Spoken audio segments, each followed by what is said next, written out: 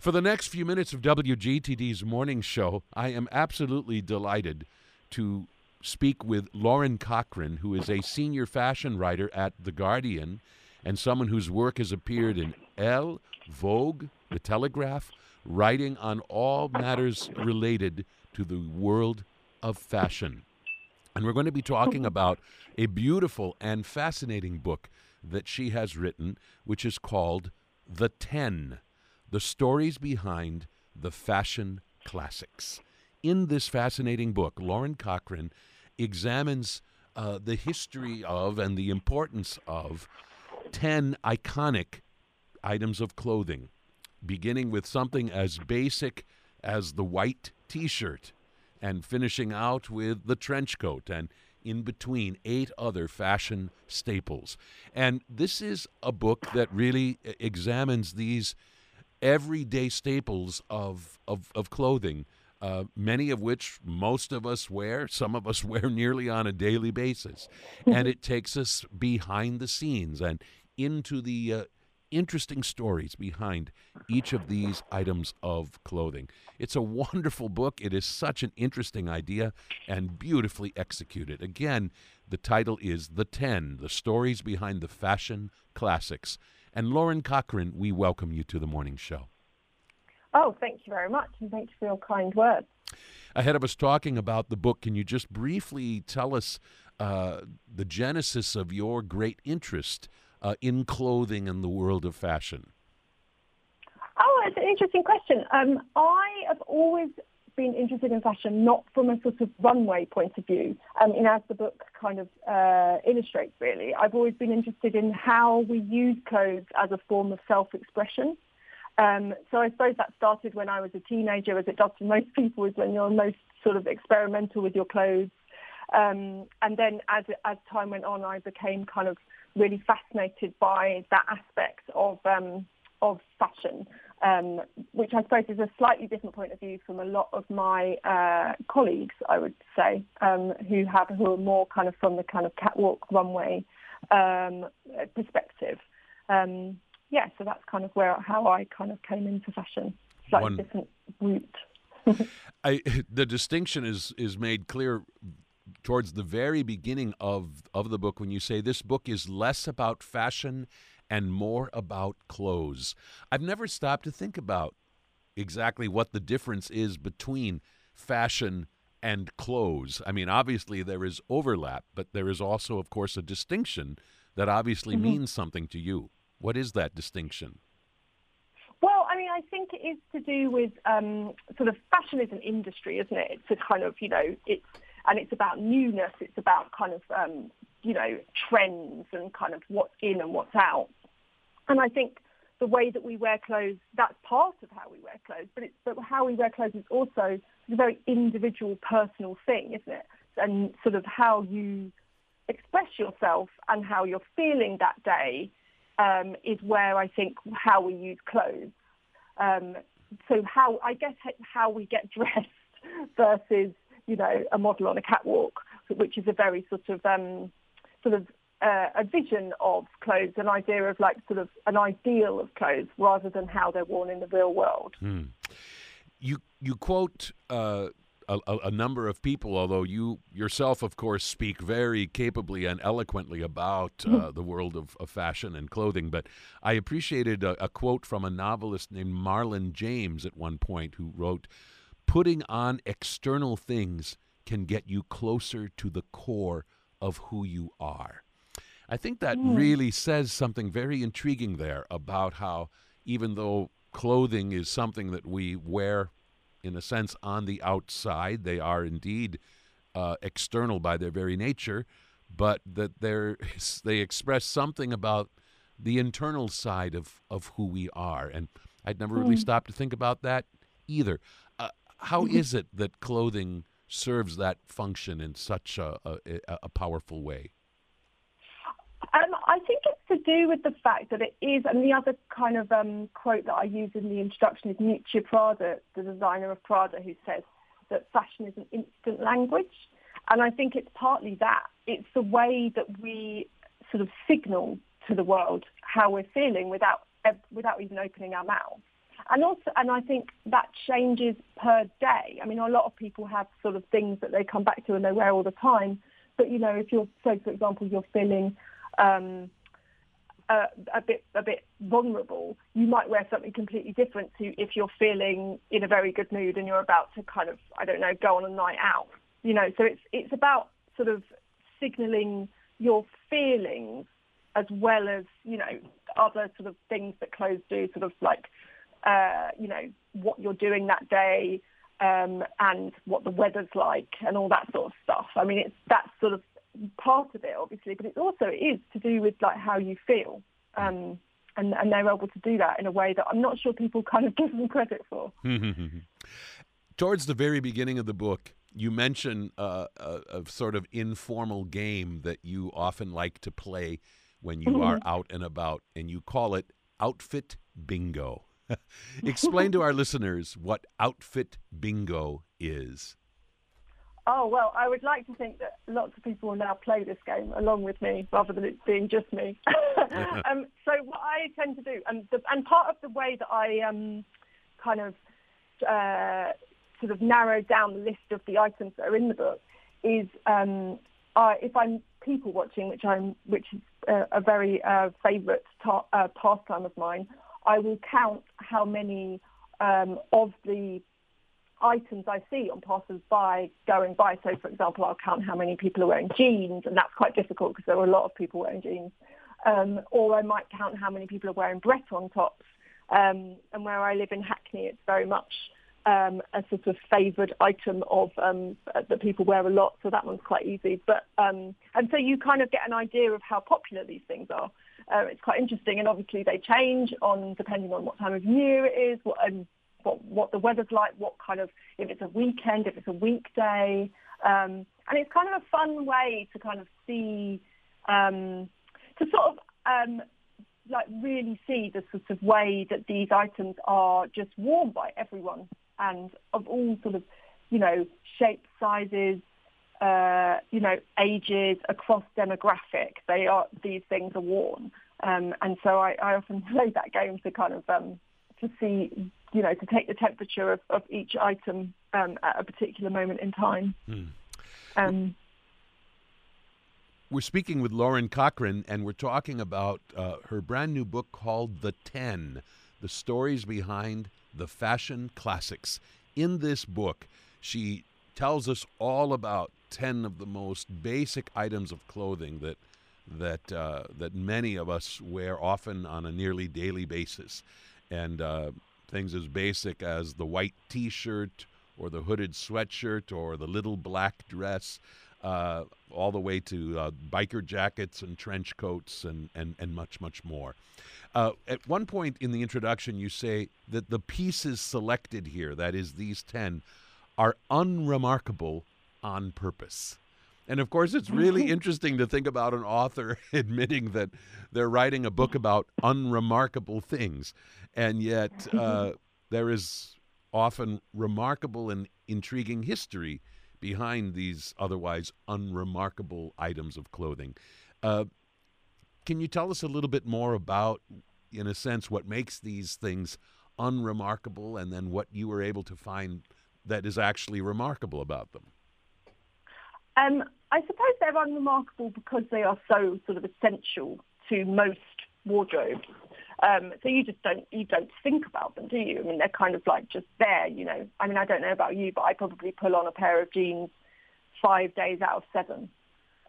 You don't think about, where those jeans come from, but actually they have an incredible history that kind of takes in everything from the gold rush to, disco, to racial profiling, to punk rock, and sort of everything else besides. I mean, it's so interesting how these items are kind of part of the reason that I looked at them was because they have a sort of ubiquity across time, but they mean different things at different times. And so that's what makes them interesting. And I think that's also partly what makes them have that longevity, because they can kind of shift to something else. depending on their context. Yeah. How hard was it to actually choose these 10? You could have gone with less. You probably could have gone with more. Was it kind of a tough process to arrive finally at the 10 items of clothing that you celebrate in your book? It was quite difficult. I mean, part of it, I did it by doing this sort of outfit bingo thing where I kind of so that helped me sort of distill down what people do wear every day. And then also I sort of looked into some stories of things that people wear every day and found that actually their story wasn't as interesting as I thought it would be. So they were kind of, that was sometimes dismissed from that reason. Or something was too similar to something else. So, for example, I would have liked to have done the sweatshirt, but it's a bit similar to the hoodie, so I didn't do that. Or, for example, I would have really liked to have done the white trainer, but I think because I've already got 2 pairs of shoes in there, it sort of fell by the wayside. But yeah, I mean, it was basically, I wanted to make it as sort of relatable as possible and kind of go beyond the sort of idea of fashion being all about sort of ball gowns and, that very glamorous idea and sort of think about, like we said before, about it being clothes rather than fashion. So that sort of principle helped me narrow it down. I want to be sure to mention that each chapter, once you have explored that particular item of clothing, also includes a section on how to wear it now, and then also some bullet points, summaries of the most important points explored in that particular chapter. But say a quick word about that section that is at the end of every chapter in which you talk about how to wear it now. I mean, we're obviously talking about really basic pieces of clothing. So what kind of assistance, in a sense, or advice are you giving in this part of the book? I think it's about sort of, like in general, because obviously there's lots of ways that, how you wear a dress on top now would be quite different to how you wear a little black dress, for example. But in general, I suppose the principle would be to kind of just re-look at something that you think you know and kind of think about a new way to wear it, or a kind of combination of something that sort of changes your the kind of the safe option that you've done for sort of the 5-10 years or whatever. So say say you might wear a Breton top with skinny jeans. I sort of say that actually try it with a kind of a pair of like wide leg jeans, or a kind of like a kind of army jacket or something, to kind of just a bit sort of like change it up a bit, kind of. And I think now the way we dress now, the way that things can kind of continue to be new, is through a kind of type of contrast. So sort of playing around with what you think might look wrong at first, but actually looks right in the end. So you kind of you don't go with the safe option. So, for example, with a little black dress, for example, you don't wear it with black heels. You wear it with a pair of like neon green heels, or sort of just to kind of give it a like, it's like a bit of a fresh coat of paint or something, the equivalent of that. Is how I would say that you can kind of regenerate these fashion classics. Let's talk about a couple of them. And the first one is indeed about as basic as one gets: the white T-shirt, described at one point as a sartorial humble brag, one that allows its wearers' uniqueness, their coolness, their charisma, their beauty to shine through. And I'd never stopped to think about that, but there really is some truth there, that when one is wearing a piece of clothing that draws incredible attention to itself because it's so spectacular, in a sense, the beauty or the handsomeness of the person wearing it could potentially get lost. But when all you're wearing is a basic white T-shirt, in a sense, people are really going to see you as well in a way that they not white otherwise. But describe to our listeners the way in which the white T-shirt has dramatically changed in its basic function over the course of the years. Well, so originally the white T-shirt was basically underwear, and it has its own roots in sort of T-shaped items that were kind of underwear from sort of the medieval era. And the T-shirt, sort of as we know it, would have kind of come from around like the sort of 20s and 30s. It got adopted after it became like a sort of staple for men really to wear under their shirts. It got adopted in the 50s by a kind of new generation of teenagers. I mean, I think partly because it for their parents it was seen as underwear, so it was a bit scandalous. And then it was worn by sort of people like, you know, Marlon Brando, James Dean, Elvis, Sidney Poitier. So it became a kind of mark of a sort of a new generation.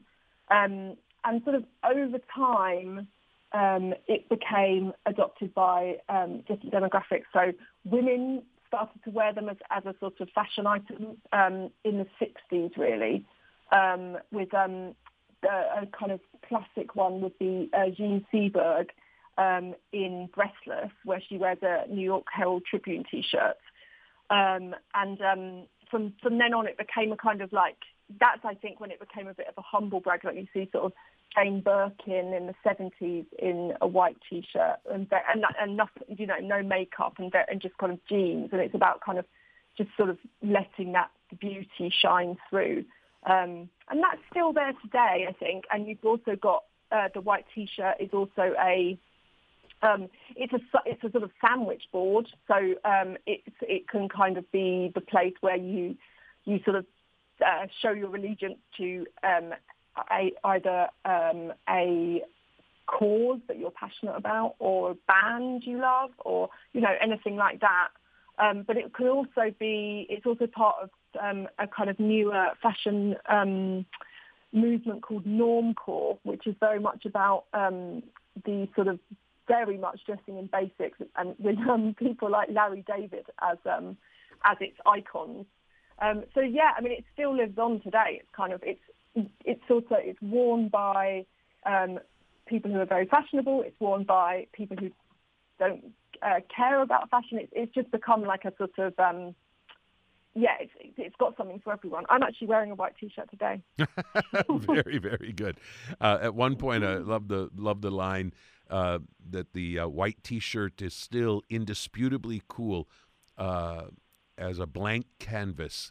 It is an arsenal of activism. Yeah. Another staple of clothing that you explore in terms of its history is the miniskirt.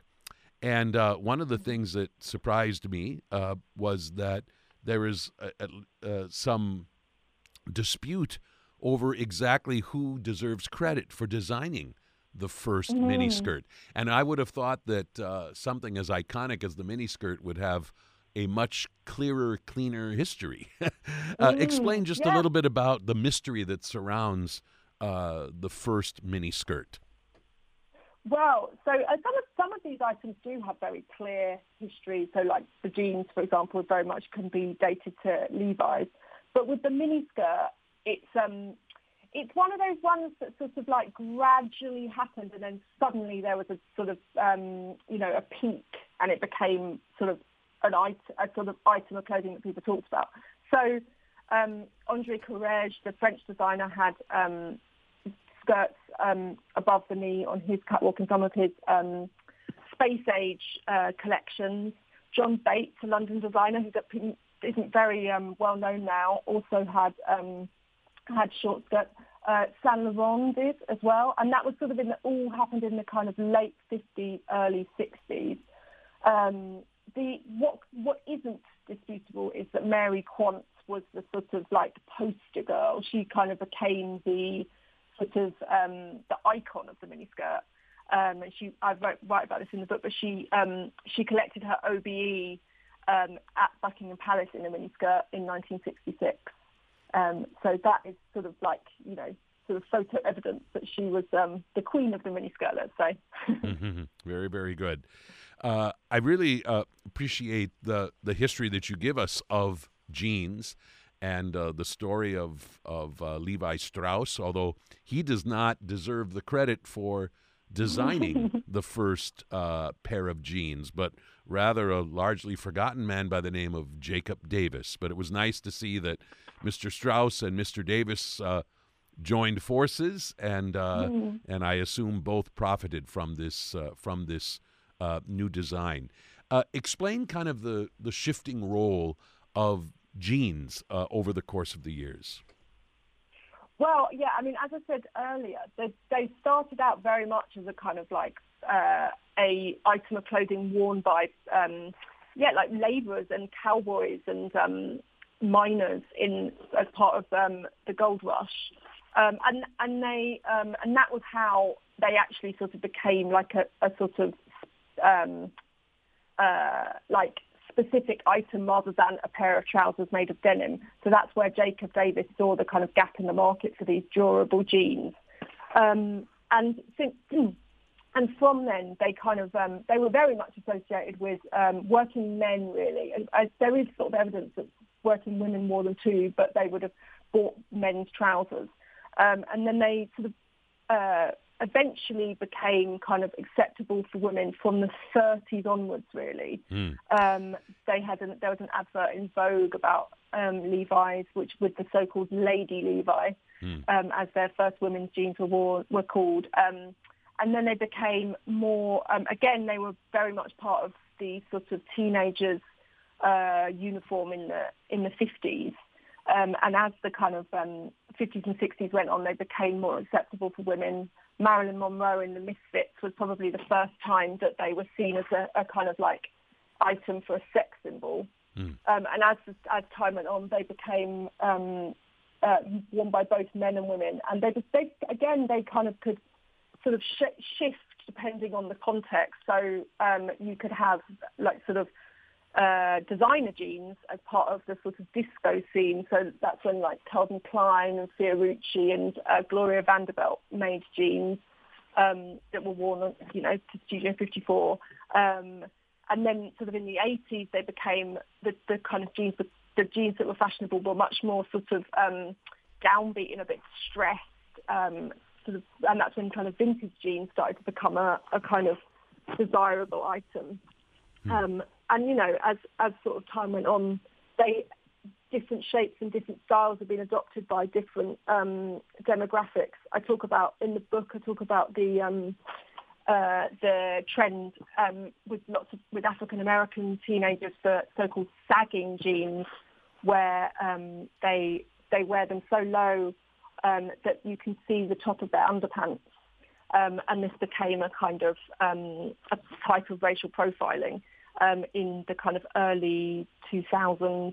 And then at the same time as that was happening, they were the skinny jean was becoming kind of ubiquitous in kind of like more like rock and roll indie scenes, with bands like the Strokes, who also took their inspiration from previous bands like the Ramones in the 70s. So jeans just keep going. They say now that the skinny jean is on its way out because Gen Z are kind of sort of mimic, like they're sort of taking the mickey. That's a very British phrase out of millennials for wearing skinny jeans, and they've kind of switched to very kind of baggy jeans. So they say the skinny jean is on its way out. I still think it's probably worn by a fair amount of people. Well, yeah. I thought one of the most interesting points made in this chapter is that that the first jeans, dating back to the 19th century, bear a remarkable resemblance to the jeans that we have today. Some of these other items have probably changed a bit more over time, and certainly there's been some change in jeans, but in many of the basic in its most basic characteristics, not a whole lot has changed about jeans over the years, or at least not some of those really basic characteristics. Mm. Yeah, absolutely. I thought that was really interesting. I mean, I guess that's why they're so kind of why they've lasted for so long, because it's a sort of it's a kind of no-brainer design that sort of like appeals to people generation after generation. Absolutely. And I appreciate that in this chapter, among other things, you tell us how actress Katharine Hepburn played a really crucial role in jeans becoming more and more acceptable for women to wear. And, of course, we take the story from there. And, of course, from the white T-shirt and the miniskirt and the jeans, we proceed to the ballet flat, the hoodie, the Britain, the stiletto, the biker jacket, the little black dress, and finally the trench coat. All examined in wonderful detail with all kinds of interesting photographs to help us understand these staples of fashion even better. The book again is titled The 10, The Stories Behind the Fashion Classics, and its author, Lauren Cochran. Lauren Cochran, thank you so much for giving the world this really interesting book, and thank you for joining me today on The Morning Show to talk about it. What a pleasure. Oh, no, the pleasure was all mine. Thank you very much.